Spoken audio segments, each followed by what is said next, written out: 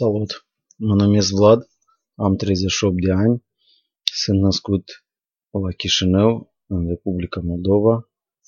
Nu am experiență mare la Londra, dar este un oraș mare, megapolis, foarte aglomerat, cu foarte mulți străini. Am venit să fac un schimb de experiențe, să încerc să mă încadrez în noua societate. Viața la Londra este puțin cam scumpă. Transportul e pus la punct foarte bine, dar ca preț e tot scump. Cred că peste un timp mai lung aflându-me aici, o să pot să spun mai multe.